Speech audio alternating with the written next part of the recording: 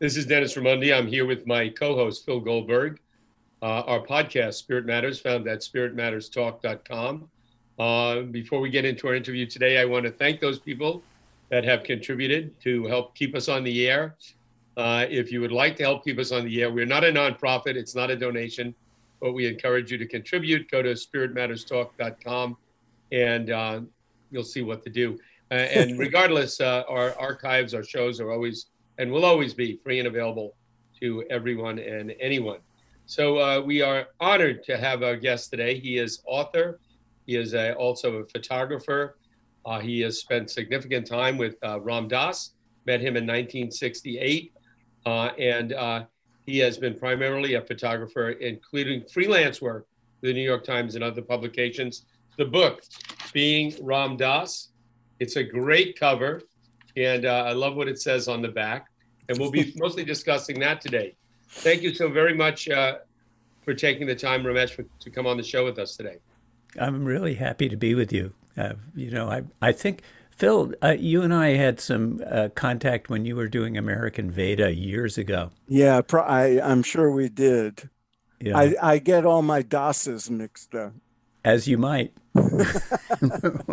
This So we did, yeah. we're the servant class. That's right. Thanks for remembering. Ramesh, we're here mainly to talk about your work with Ram Dass and this incredibly thorough memoir, Being Ram Dass. I should let our listeners know this is probably the third time we've had somebody on where Ram Dass was the main topic, because we never were Hmm. able to get him on the show, because of his declining health and so forth over the years. But we had Mirabai Bush on, Oh yeah, and Mirabai is a good friend.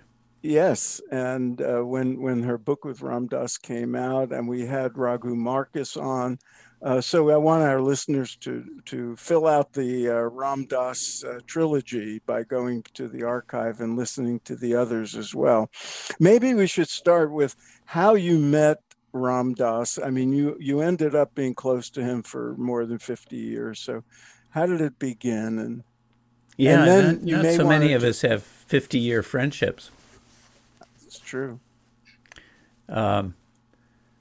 I've met him when I was in college, and I never knew Richard Alpert. I just met Ram Dass when he first came back from India, and it was a life changing experience in that I think that I had it's called darshan, which is like in India, it means an encounter or a view of usually of like a holy being or another state of consciousness, and that occurred. That Ram Dass came to where I was in school at Wesleyan in Connecticut, which, as it turned out, which I didn't learn until years later, he had done his master's degree in psychology there.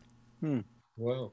And some of his students, when he'd been a student instructor, had by then started teaching psychology at Wesleyan.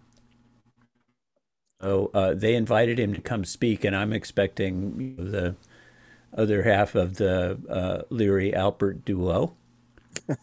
And this guy walks in the frigid March weather in Connecticut, frozen mud, basically, barefoot in a white dress with a long beard.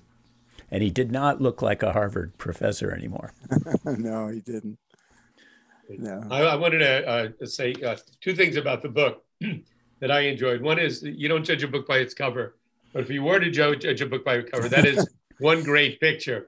And the Yeah, other thing about the book that I took that one. I like, I got the book Did you?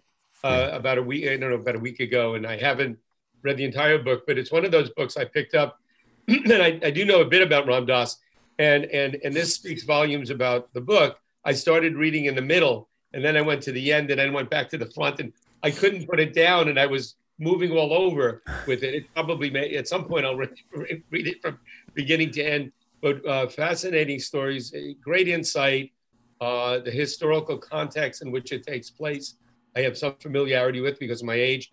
And it was just, but even for, and I would really also recommend it for young people that really want to get a taste of that generation and what the growth of spirituality in America, which Phil also brings out in his book, American Data, putting in context.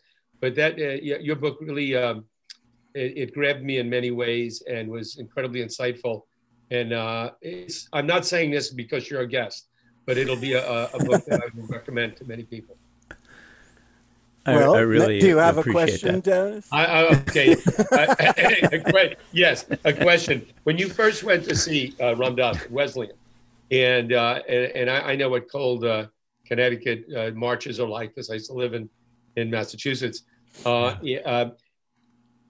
Did you go there as a spiritual seeker? Had you any experience with meditation or yoga or anything along those lines, or did you just go in literally and figuratively cold? And what was it that he said that, or was there anything that triggered you at that time?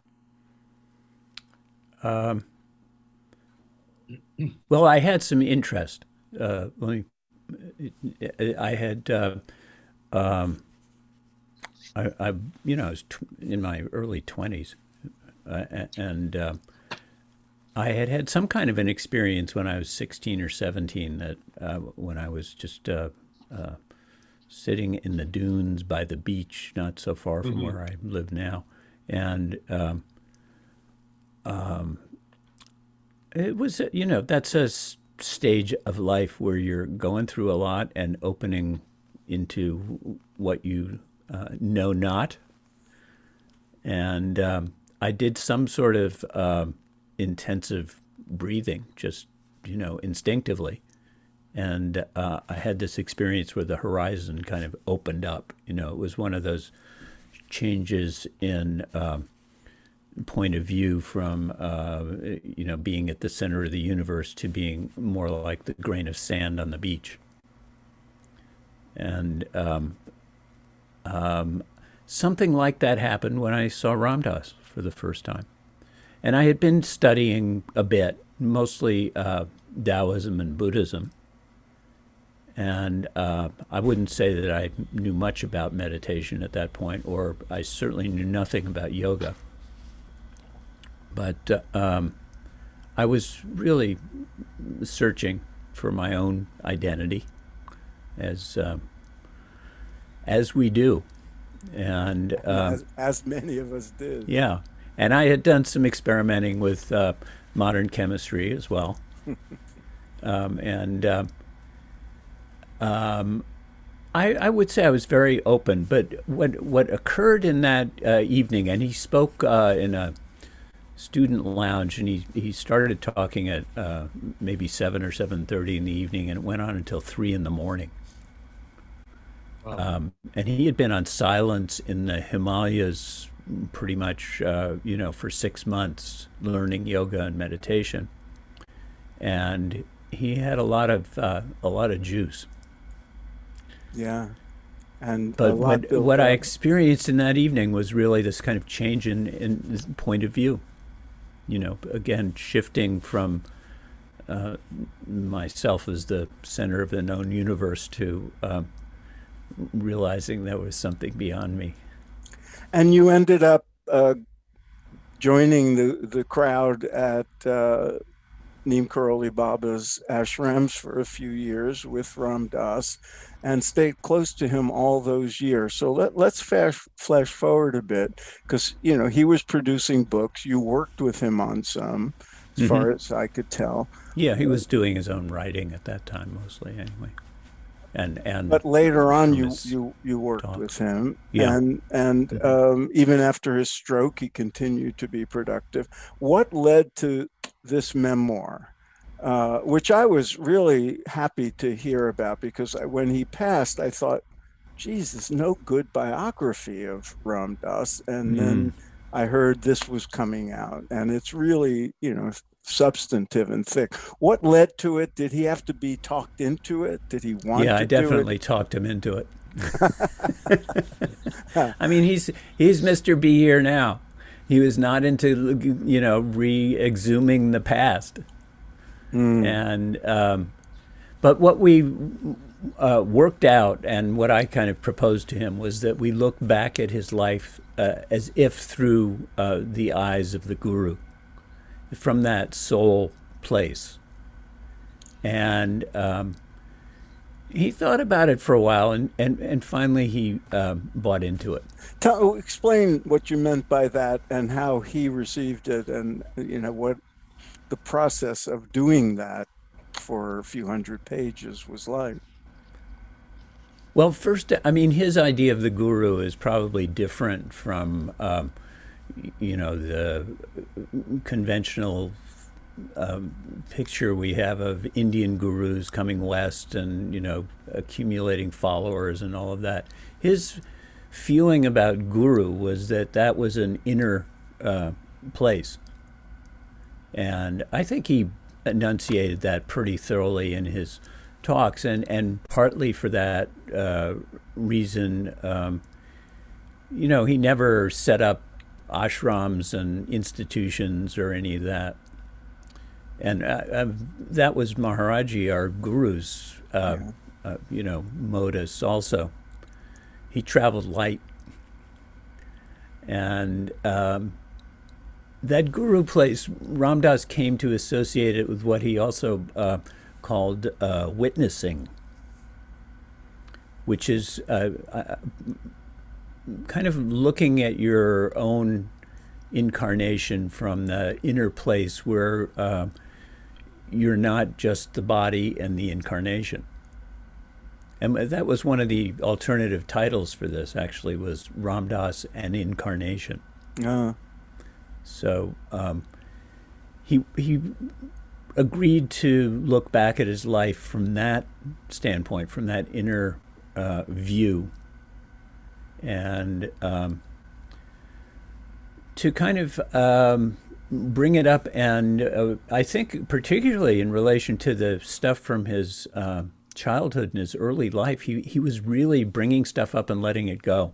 And releasing some of the, the attachment that we have for those parts of our lives that, and some of his was, difficult. Yeah. And I think he found it freeing. It was really a long process. I mean, we worked on this off and on over 10 years.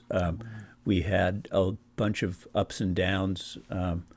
I was out working with him when my 14-year-old daughter was run over and killed back home. Jeez. And that was incredibly intense and wrenching, and it was in some ways wonderful to be with him at that moment. And I think he helped me see that, it wasn't all about my grief in that moment. Not that it took away anything from it, but it helped with the perspective on it. And another time we were working on the phone, and I was in New York and he was in Maui, and we were talking about a book that we'd both been using about Ramakrishna and his disciples. And Christopher Isherwood's book. Yeah, wonderful book. Yeah. And he said at one point, this was when he was still more mobile, and he said, hang on, I'll go get my copy. And there was nobody else in the house, and I didn't hear him on the phone for a minute or two. And finally I hear this voice saying, I'm on the floor, I fell. Oh my God. And there's nobody, else at the other end, and I didn't know what to do. I started calling whoever I could think of. But there was a woman who was a musician who had done some chanting playing with them, and she's a cellist, which Ram Dass had been in his earlier, before stroke life. And she was driving nearby, and she got this message in her head that she had to go see Ram Dass. And she went to the house and, somehow got herself in and called and found him and got him up on the bed and got help. And it turned out he had broken his hip. Wow. So this was besides being a rather intimate interchange over years, was, as they say, an interesting journey. Amazing. Yeah. I'm curious, as Ram Dass approached the end of his life on the planet, and obviously he was very aware of his condition and that that his days were coming to an end on the planet. Did he reflect back on his period of life, the period he lived in, and think that there was not so much for him? Obviously, for him there was a lot of growth, but as a species, Homo sapiens, people, that there was an evolution in a good direction. Did he see, or did he ever reflect on the changes from 1968 until he passed in the world? It's something that I've thought about, because the time now is not totally unlike 1968 when you met him, in that there's tremendous upheaval and change, and it forces us sometimes to go more inward and reflect. And I'm wondering what his thoughts were in reflecting back on his life in regard to the society and the culture. I think that he felt that good would come out of it. Mm-hmm. That because he had seen so much positive change in a spiritual direction over that time. I mean, he was really at the kindling of the New Age and whatever that is, in bringing yoga and meditation and spiritual practice into this culture, and it was part of his own evolution, coming out of growing up in the 40s and 50s in a very closed down time, when psychology was taking birth really in this culture, at least on the clinical therapy side of things. And he really had witnessed a lot of that, and I think that he felt that the trajectory, as he saw it in the people that he saw, was very hopeful. Not hopeful. He felt there was an evolution of consciousness that was kind of inevitably toward more enlightened views, but that it was work, and he was trying to help that along, and he did what he could, both in the social action area. He did a lot of work around dying, and with the Seva Foundation, and started this prison ashram project in the 70s. Go ahead. Sorry. No, finish that thought. No, he was, both that and this promotion that he taught of spiritual practice over those years. And if there is and has been an evolution in that direction, he was an instrumental part of it. I mean, in writing American Veda, and speaking about the history. You really looked at the whole spectrum. Well, yes, and he looms as a terribly important figure at this meeting ground of East and West, and became a sort of prototype for all of us who became advocates for this new way of looking at the world. And when I interviewed him for American Veda, and I asked him about his role and all that, he said he was like an uncle to the baby boomer seekers. Yeah. And I thought, that's perfect metaphor, because he was he was like your hip uncle to those of us who were, 10, 15 years younger. Yeah, I was in that cohort, exactly. Right. And so Yeah. many people were, and we've interviewed somebody. In fact, we should include Larry Brilliant, who's one of the people we interviewed in this Yeah, Larry's a context. good brother. And so it was an apt metaphor, and he was very important. One of the questions I had for you is, did he ever express any regret for anything that he did, said, or whatever, from the time he became a public figure onward? And for example, there were a lot of casualties in the LSD days. Did he ever have any regrets about what happened from his and Leary's advocacy? Or I think he had his eyes open about what had happened, and I think he felt that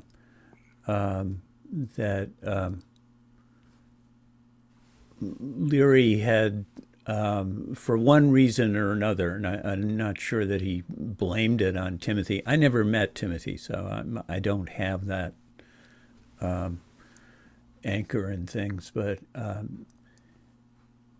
he felt that Leary, maybe because of the persecution from in the Nixon period and being declared public enemy #1 and all that craziness, that he had taken this departure from the serious research that they had started out with and taken it public, in kind of the Kesey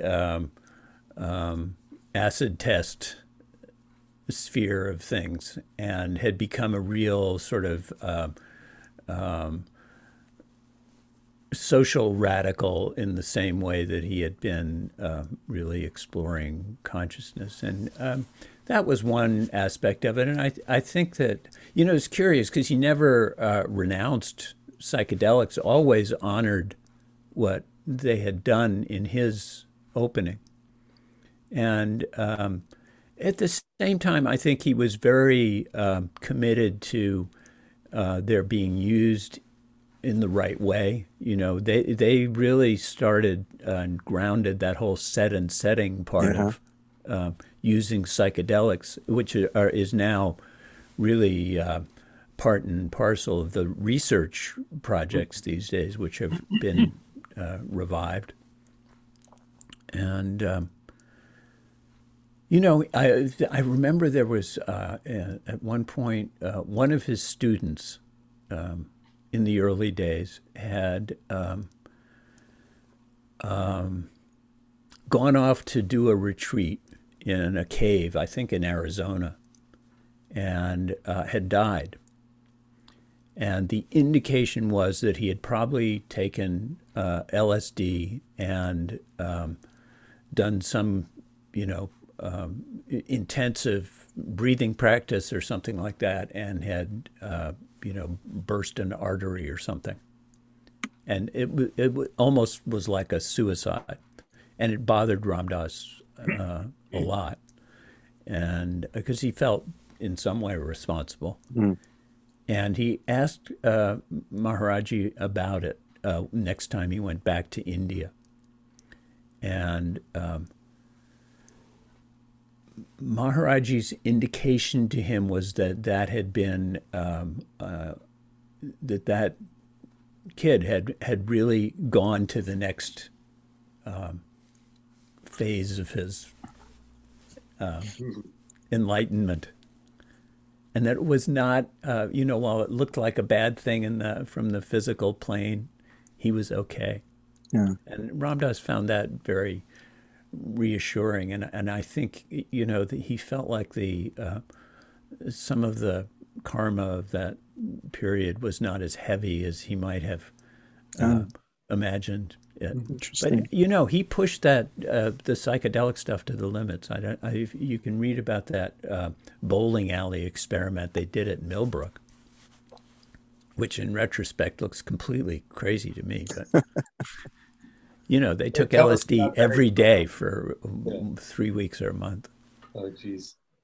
I wanted to ask, the book is out, it's available. What would you hope people get out of reading the book? What would Ram Dass have hoped people got out of reading the book?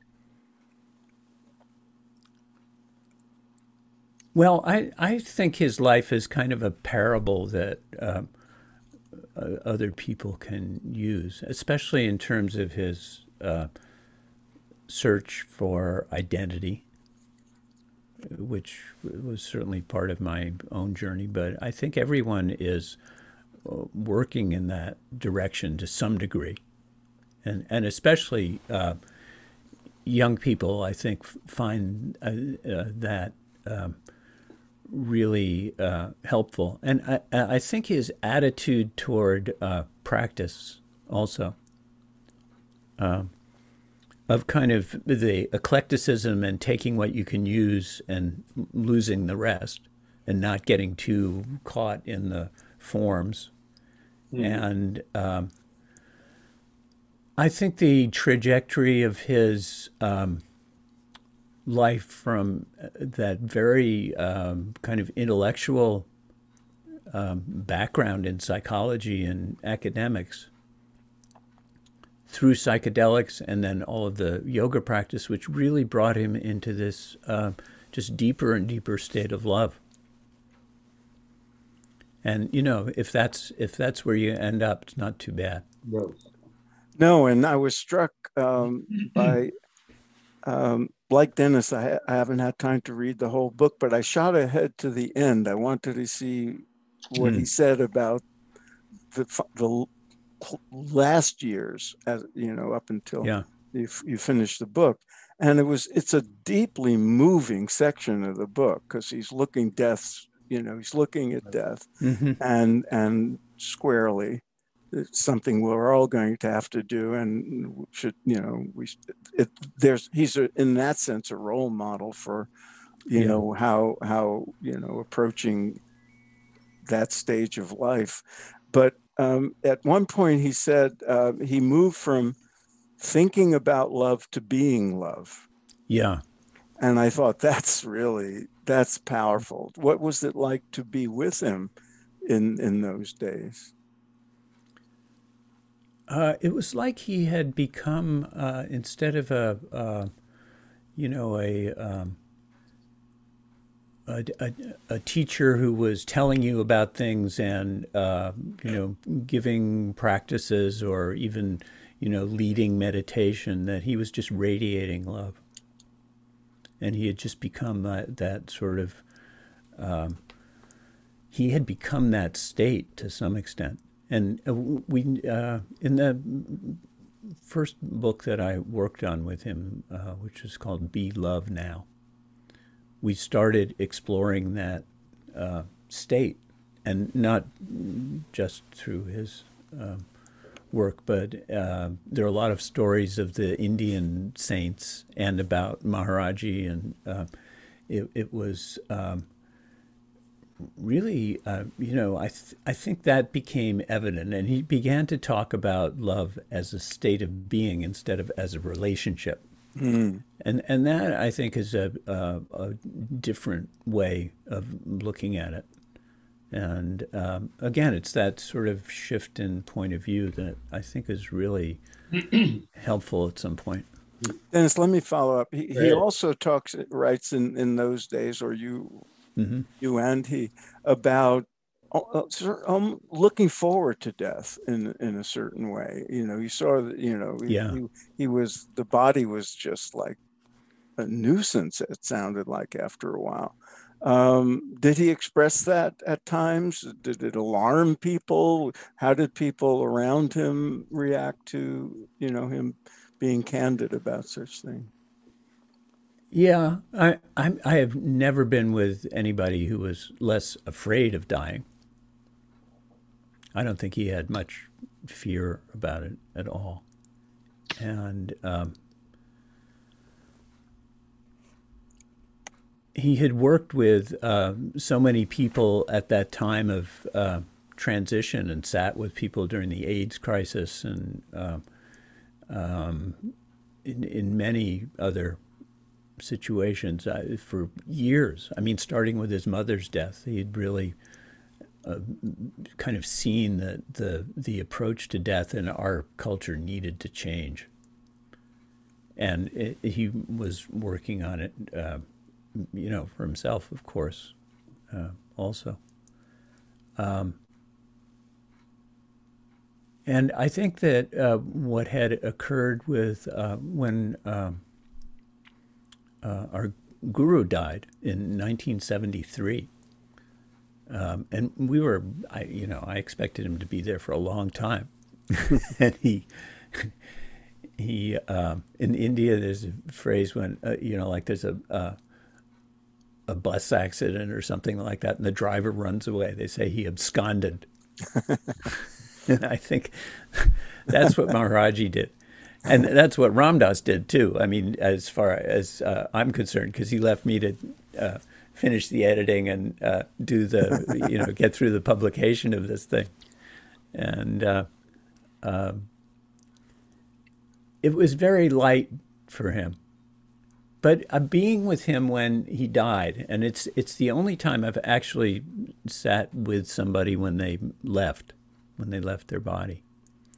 And it was not like a moment, and my own emotions were so mixed. I mean, I was so sorry to, have him go, because my time with him was so enjoyable. And probably I prolonged this project somewhat so I could hang out with him more. But I was also so happy for him to get out of that body, which, as you say, had gotten less and less viable. And he had a lot of pain all the time. He had diabetes. He had neuropathy in his feet. The effects of the stroke had on the paralyzed side of his body had left things in pretty bad shape. And he never complained. I mean, you could question him closely, and then he would kind of admit that, this or that was really bothering him. But he had a way of working with that, which I think also took him through, which was, kind of detachment, and I think really centered on that ability to not identify so much with the body. There's a chapter near the end where we speculated not about the after-death state, but about the before-birth part, and what it might have been like in, I guess what you would call kind of an astral plane, planning his birth as Richard Alpert with Maharaji. It's a fantasy, but it's also kind of, I think, what he thought of as how it really works. Right. And the reincarnation part was something that resonated for him deeply. And I will say that after he left his body, his presence was very strong. I mean, and it was familiar to me. It's not, I kind of, you can say it's imagination or whatever. In fact, people used to ask him, as somebody said to him, he often told this story, but somebody would say to him, you talk to your dead guru? And he would say, yeah. And the person said, that's your imagination. And he said, yeah. Great answer. Phil, any final questions? Yeah, we only have a couple of minutes, Ramesh. No, this has been fun. Thank you. One of the things that struck me when I saw the book was there's a few unusual things about it. no author name on the cover, just Yeah. being Ram Dass with this incredible picture. And on the back, instead of the usual endorsement blurbs or, description of the book, there's just love everyone, serve everyone, remember God, tell the truth, which, as I understand it, is what Maharaji or Neem Karoli Yeah. Baba would say. He did say. Yes. And so there it is on the only thing on the back of the cover. So I'm curious if in a minute or two, why that decision to design it that way, and what have those words meant to you over time? Well, I finally got my name on the book on the spine, but yes, it is. And but also in the flap, you got your picture. No, I mean we very much. I mean, first of all, I loved having that photo on the cover, and my thought was that it was such a strong image. Those eyes. I figured, if you saw that across a bookstore aisle, it would probably grab your attention. Yeah. And of course, no bookstores were open, but what to do? That will hopefully occur once more. Yeah. We have less than a minute, Phil, just so you know. Yeah. Okay. This was something along the line of his becoming nobody in his life.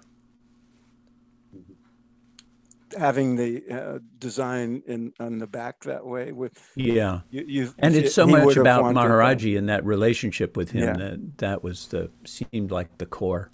Was he still around when that decision was made? No.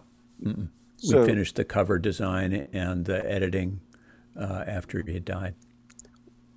And it probably had to do a lot of fact checking. Yeah, we did some fact checking. And one of the things he was very concerned about was hurting anyone's feelings. Yeah. So we did our best with that. We probably did anyway. But and checking one another's memories and Yeah. I know. I worked with a famous person on a memoir once, and that the memory pieces checked against newspaper records was a project. Thank you so much for being with us. Thanks for producing you guys are great. Very important and useful book. I hope everybody reads it. It's the book. Being Ram We'll Dass. have all the information posted up as well. Okay. Thanks for being with us, Ramesh. Take good care. We'll let you know when this is up.